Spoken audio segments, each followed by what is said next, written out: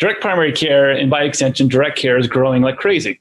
There are 101 ways of starting a practice, seeing patients, and being an asset to your community. With the variation that we see in the industry, I'm not going to sit here and preach about the right way to do things. There's a lot of right ways to build and practice DPC. So we're going to focus on today the big mistakes that we see. Now, focusing on what not to do is going to be much more valuable because there's usually a handful of critical mistakes that doctors will make that derail the entire thing.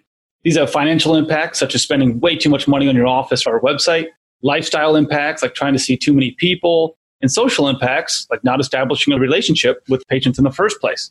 With the insight of Freedom HealthWorks External Operations Director, Danielle Ewing, someone who works day in and day out with DPC physicians and sees the big picture, we're going to discuss the common pitfalls of independent DPC practices so that you, hopefully, can steer clear. From the Freedom HealthWorks Network, this is Healthcare Americana. Today's podcast is brought to you by Freedom HealthWorks, a company on a mission to turn healthcare delivery on its head. It works to support all physicians who are interested in direct care, cutting out insurance companies from their practices, and to spread the word of this model to everyone, including employers. For more information on direct care, visit freedomhealthworks.com, and by the great people at the Free Market Medical Association. They're connecting true buyers and sellers of healthcare, educating and motivating them to work together based upon mutually beneficial relationship, which is also built on 3 pillars: price, value, and equality. For more information, visit fmma.org. Hi, everybody. I'm your host, Christopher Habig, joined by Danielle Ewing of Freedom HealthWorks. Danielle, thanks for taking the time to come on the show and share your expertise with everyone. Hi, thanks for having me. Now, Danielle, describe your role at Freedom HealthWorks and how your background experiences fit in with helping DPC doctors every day.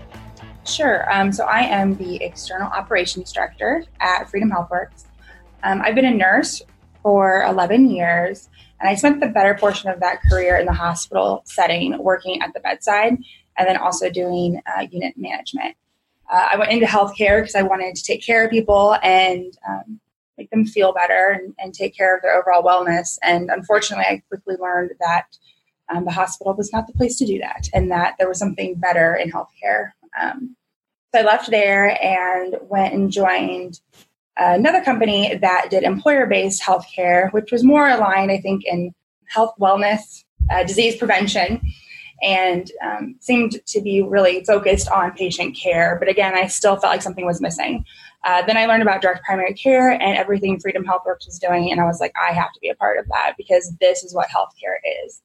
A relationship with your physician, preventing disease, and lowering costs. So I joined Freedom HealthWorks about 1.5 years ago. And during my time here, I've focused on building relationships with vendors, developing the best systems for our physicians to use, and just really using my past experience around clinical workflow management to help our practices work the most efficiently and to work to the best of their capacity. So that's what I do here at Freedom.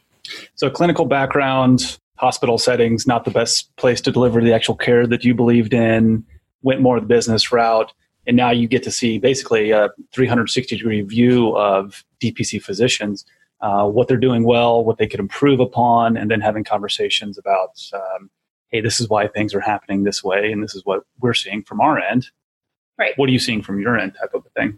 Exactly.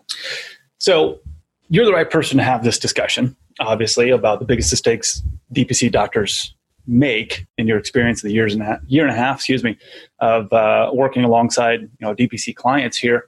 So what are the biggest mistakes that you see out there? Well, I think we have 2 types of DPC physicians when they're first starting on the journey to becoming a DPC doc. The first would be our transition physicians. So the doctors who have a private practice and want to transition from the basic insurance-based healthcare plan to the DPC model. And then we also have our physicians who are coming with no patient panel at all and starting a practice from scratch. And so I think those have the different challenges based on how you're coming into this model. So one of the biggest mistakes that I think both make is thinking that there needs to be a lot of upfront cost to starting their practice. This model is so simple that people make it complicated because in its simplicity, it's confusing. I've read somewhere that DPC is like the way medicine used to be, back in the day when they did house visits, just with today's technology. So it's really easy to do. And I think people try and make it complicated and have like the bells and whistles. And really, you don't need all of those things when you're starting out your practice. So there's just a few core things you need when you're starting your DPC practice. And that would be the right systems, a place to see patients, and just a few medical supplies. And that's really it. So I would say that's one of the biggest mistakes, is spending too much money on either your build out or really expensive systems that you don't really need yet, things like that. And I think that applies to both our physicians that are new and then also the ones that are transition practices. Another big mistake that the transition practices make is they've been practicing in the traditional healthcare model for however many years, and then they try and take those systems and those processes and then just apply it to the simpler model of DPC, making things more complicated than they need to be. So it's really important for them to take a step back and really look at a clean slate. Like, I can do anything I want with this practice. Like, what should I do? I don't have to take what I did before. So I think that's a big mistake that they make. And then for our new physicians who are just starting out and have no patient panel yet, as you're building that patient panel, it's really easy to get stuck into, I don't have any patients, so I'm really available, or, simple workflows because you only have a handful of patients. But really, it's so important that they plan their practice from the beginning to accommodate what their end goal is of their patient panel and the size and where they want to be. Like, don't work based on what your current state is, but what you want your practice to become. Kind of design your perfect practice and do everything to achieve it while keeping your upfront costs as low as possible. Correct. That's interesting that you mentioned that they make it too complex on themselves. Do you see physicians just get their head wrapped around this big idea and they don't know how to actually do it because they want to have a million different things going, and it's just saying, hey, take a deep breath, just take this step by step, and it's going to be as simple as you possibly can. And I think it's overwhelming for them too, because a lot of doctors go into medicine because they want to help people, right? And they want to see patients and take care of patients. They don't necessarily want or know how to run a business. So that's another downfall too, is now that not only are you seeing patients and taking care of people, but you also have to know how to run a business. And that can be really overwhelming, and it can be really complex, but it doesn't have to be.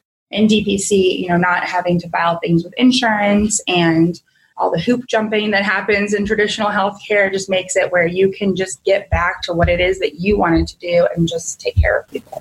Mm-hmm. Which is an interesting concept, to have that conversation with a lot of physicians who are used to being beat over the head saying you have to see X number of patients a day, your RVUs have to be this, and to take a step back and say, hey, again, you have a choice here. Do people get paralyzed by too many choices? I think so, yeah. And I think it's almost like they say it's too good to be true, right? I hear that a lot. Yeah. Like, this seems too easy. It's like, yeah, it is really easy. You don't have to, do all of these things. And I think that's what our physicians that we help, we just make it really simple for them. We just say, hey, these are what we've learned to be the best systems. These are the things you need to focus on. This is where you should spend your money. Now go see patients. And so I think they like the fact that we can make it that simple for them. Right. You listed some kind of general mistakes that people make. So let's get a little bit more specific here. Which mistakes specifically do you see that range from, hey, this isn't a big deal, we can fix this, so just take a little bit of time and effort, to, if you make this mistake, your entire practice is at peril? So little mistakes from like the beginning of opening your practice. It's really important for you, and if you decide to have staff members, to really educate yourself on what DPC is so that you can speak to your patients about that and educate them on the process. And if you don't, then you're going to just struggle with that conversation you have with your patients, because this is such a new concept, ongoing. So that's one little mistake that people make. It's really important to set yourself up for success from the very beginning so that the patient experience is the same whether you have 5 patients or you have 600 patients. The patient shouldn't be able to feel the difference of when you get full or when your practice is at its capacity. Mm-hmm. So, making sure that you build your schedule out correctly from the very beginning, making sure that you have workflow processes with your clinical staff from the very beginning. So as the volume increases and the work increases, it's just a natural flow into your everyday process. Mm-hmm. Does that include building barriers with your patients?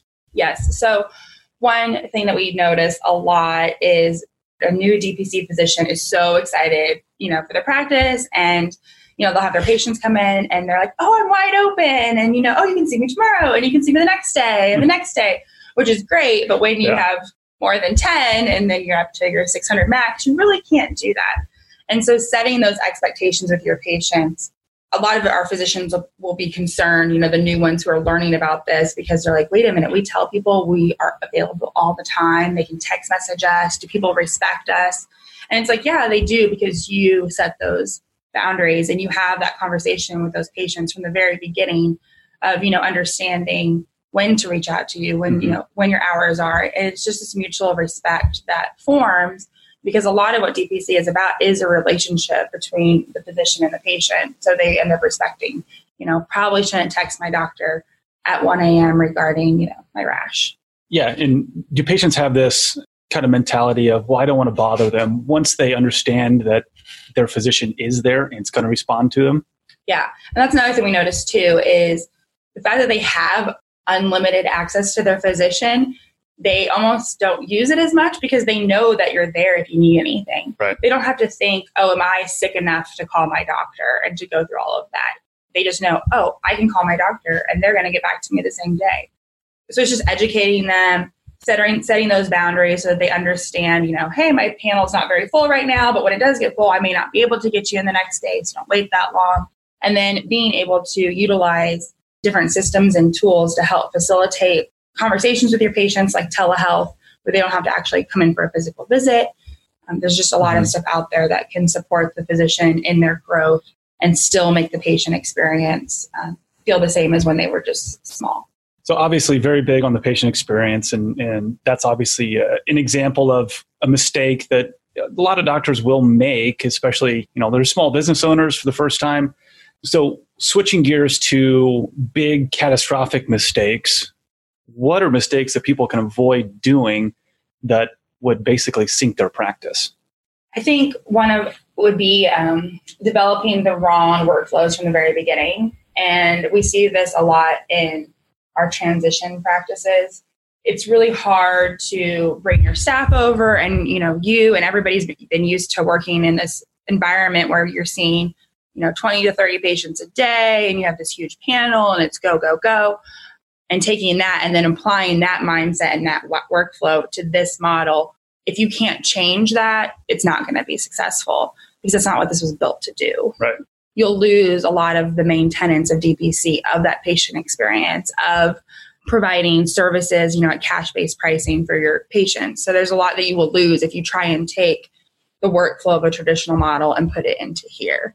And, habits are hard to break. So it's really important to start with that clean slate of, hey, I'm going to look at this through a different lens. Is there something I've always wanted to do? Maybe they really enjoy exercise science and want to try and apply dietary advice and exercise advice to their patients. Really, whatever you want to do, this is your chance to do it. So don't try and take the old way and put it into this, because then it won't be successful. And I think another big thing that people make mistakes are choosing the wrong systems from the beginning. There's a lot of different EMRs and telehealth applications out there, and it's really important to make sure that you choose the right systems to set you up for success in the long run. And if you don't, then you're just not going to be as efficient as you'd like to be. And also just switching over a system as you're growing is difficult for you and for your staff. So it sounds like following through on your expectations is going to be important. Just to recap, with your patients, what you don't want to do is bring over, like you said, your previous business model without the understanding that, hey, for the first time in your career, you don't have to see somebody face to face to be making money or to be treating them, and to use some of the technological factors and systems that are available out there to make your life a whole lot easier. Right. But following through on promises that you're going to make to your patients is going to be imperative going forward with your practice too, because there's nothing worse than setting expectations and then you don't follow through with them. And, I think we get the question a lot of, well, how do I know if I'm doing a good job? And that answer is if that person comes back next month and pays your fee. Right. Yeah, exactly. It's that whole customer facing aspect of it. So is that, in summary, a lot of the mistakes you see is the fall down on the customer experience side? Yeah, I think so. And I think a lot of everything they're doing behind the scenes leads to that customer experience, right? And so I think that is where the fall down is. If you don't get the stuff in the back going, then you won't be able to deliver on what you promised to your clients. So we're looking at some of the mistakes here, and I'm the type of person that It's important to identify mistakes, but if we don't identify solutions with them, then that's going to be a tough conversation to have anyway. So let's go a little bit more solution facing. But first, in order to implement solutions, we have to admit that there is something bad going on. Is this an easy conversation for physicians to have? Are they the type of people, for the most part, they're saying, hey, over here, waving their hand, saying, I need help. I think I screwed something up. I think a lot of times they don't know that they've screwed something up or that it's gotten to that level of where it's going to affect their practice. When you get down into the weeds of your life or your business, it's just kind of like, this doesn't feel right. Something is wrong here. I think they get that sense. And then it's a good feeling that I can take their feelings of so they'll tell me, this is how I feel. Like, so for example, my schedule is filling up too quickly. I'm not really sure what I've done wrong here. And then I can take how they feel and then show them the data that supports that or doesn't support that and say, okay, well, you're telling me this, but I'm seeing this. Mm-hmm. So I think physicians don't necessarily know how it's going to really impact them later. So it's really important that we can then provide them with that feedback on an ongoing basis to prevent it getting to that. So if somebody has trouble admitting or not knowing that something is wrong, in your experience, how do you help those type of people?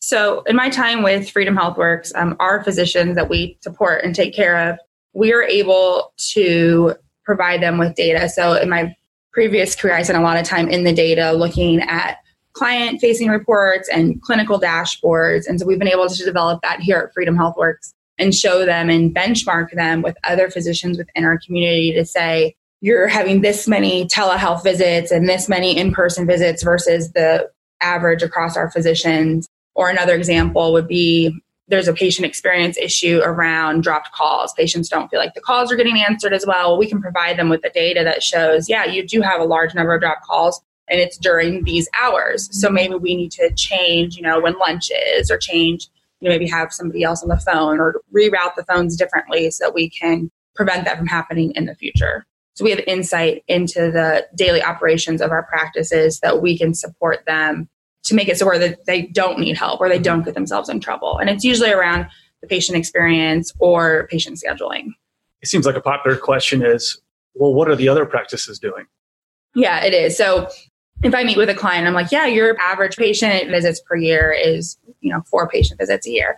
Then they'll say, oh, well, is that a lot? Is that a little? Like, how does that look across? And that's one thing I think that's really great we're able to do is we've created this community so we can tell them based on our physicians and what we see, you are seeing your patients more frequently than the other doctors or less frequently, or you're having more telemedicine, which isn't a bad thing. I mean, it's just that maybe your workflow needs to be a little different to support that. And that's the way you're choosing to practice. Mm-hmm. It seems like it all, like you said, this isolated, they're not necessarily a bad thing if doctors are doing something a little bit different than their peers are.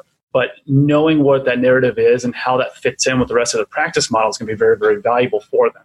Right, exactly. And what we're able to do is take what they're used to doing is seeing patients and then apply those numbers and that data to the business side to help them make good decisions on, maybe they need to max out at less patients because they spend more time with their patients than the average. Mm-hmm. And that's important to them. So they want to hold on to that. So we have solutions around that. Maybe it's time for you to hire, additional help. Or maybe if they say that's not important to me, I'd rather go from 1-hour visits to 45-minute visits, and then we can help facilitate that for them through the benchmarking.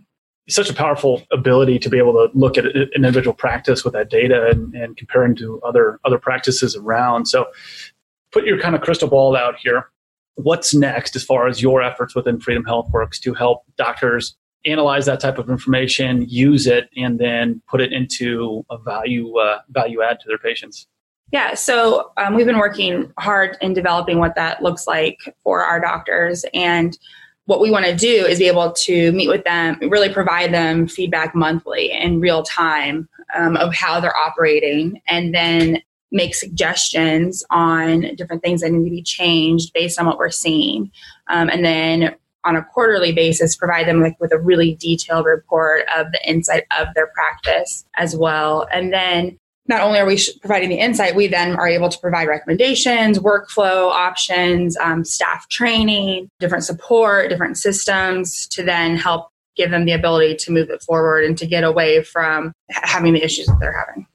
For a physician who doesn't have these type of capabilities, or might be exploring DPC on their own and not have a team of experts willing to help and support them, what's a good piece of advice that you have that you would give them to any doctor out there who are trying to go down this path on their own? So I would say, number one, do your research on what direct primary care is. Really get to know what it is. And there's YouTube videos, there's different communities online. There's the Freedom HealthWorks Academy you could go to learn about what DPC is. Make sure you really understand this model.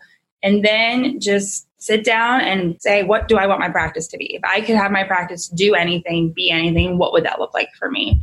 Don't try and take DPC and fit it into this traditional model. Make it whatever you want it to be. Start with your end goal and then work backwards from there would be the best advice. And then just keep it simple. It does not need to be complicated. It's really easy to do. There's systems out there that they've created that really support the physician in providing direct primary care. So system processors, telehealth, really basic, simple EMRs. It's an easy thing to do once you get the goal and have that mindset of that you want to get it started. Then I would definitely say find another DPC physician in your area and just shadow them, go check out their practice, ask them questions, because it's a really great community of people. They just want to help each other. And, I think that's one great thing about direct primary care is people who are doing this, they want to see this across the nation. Mm-hmm. Like they aren't trying to keep it for themselves. That's why they call it a movement. Right. You hear that word a lot. Right. So learn from your peers, learn what they're doing, and just ask questions. A lot of free educational material out there, as you said. And, if you get to a point where you need a little help off the bench, then there are teams of experts willing to help out and see this movement go forward here.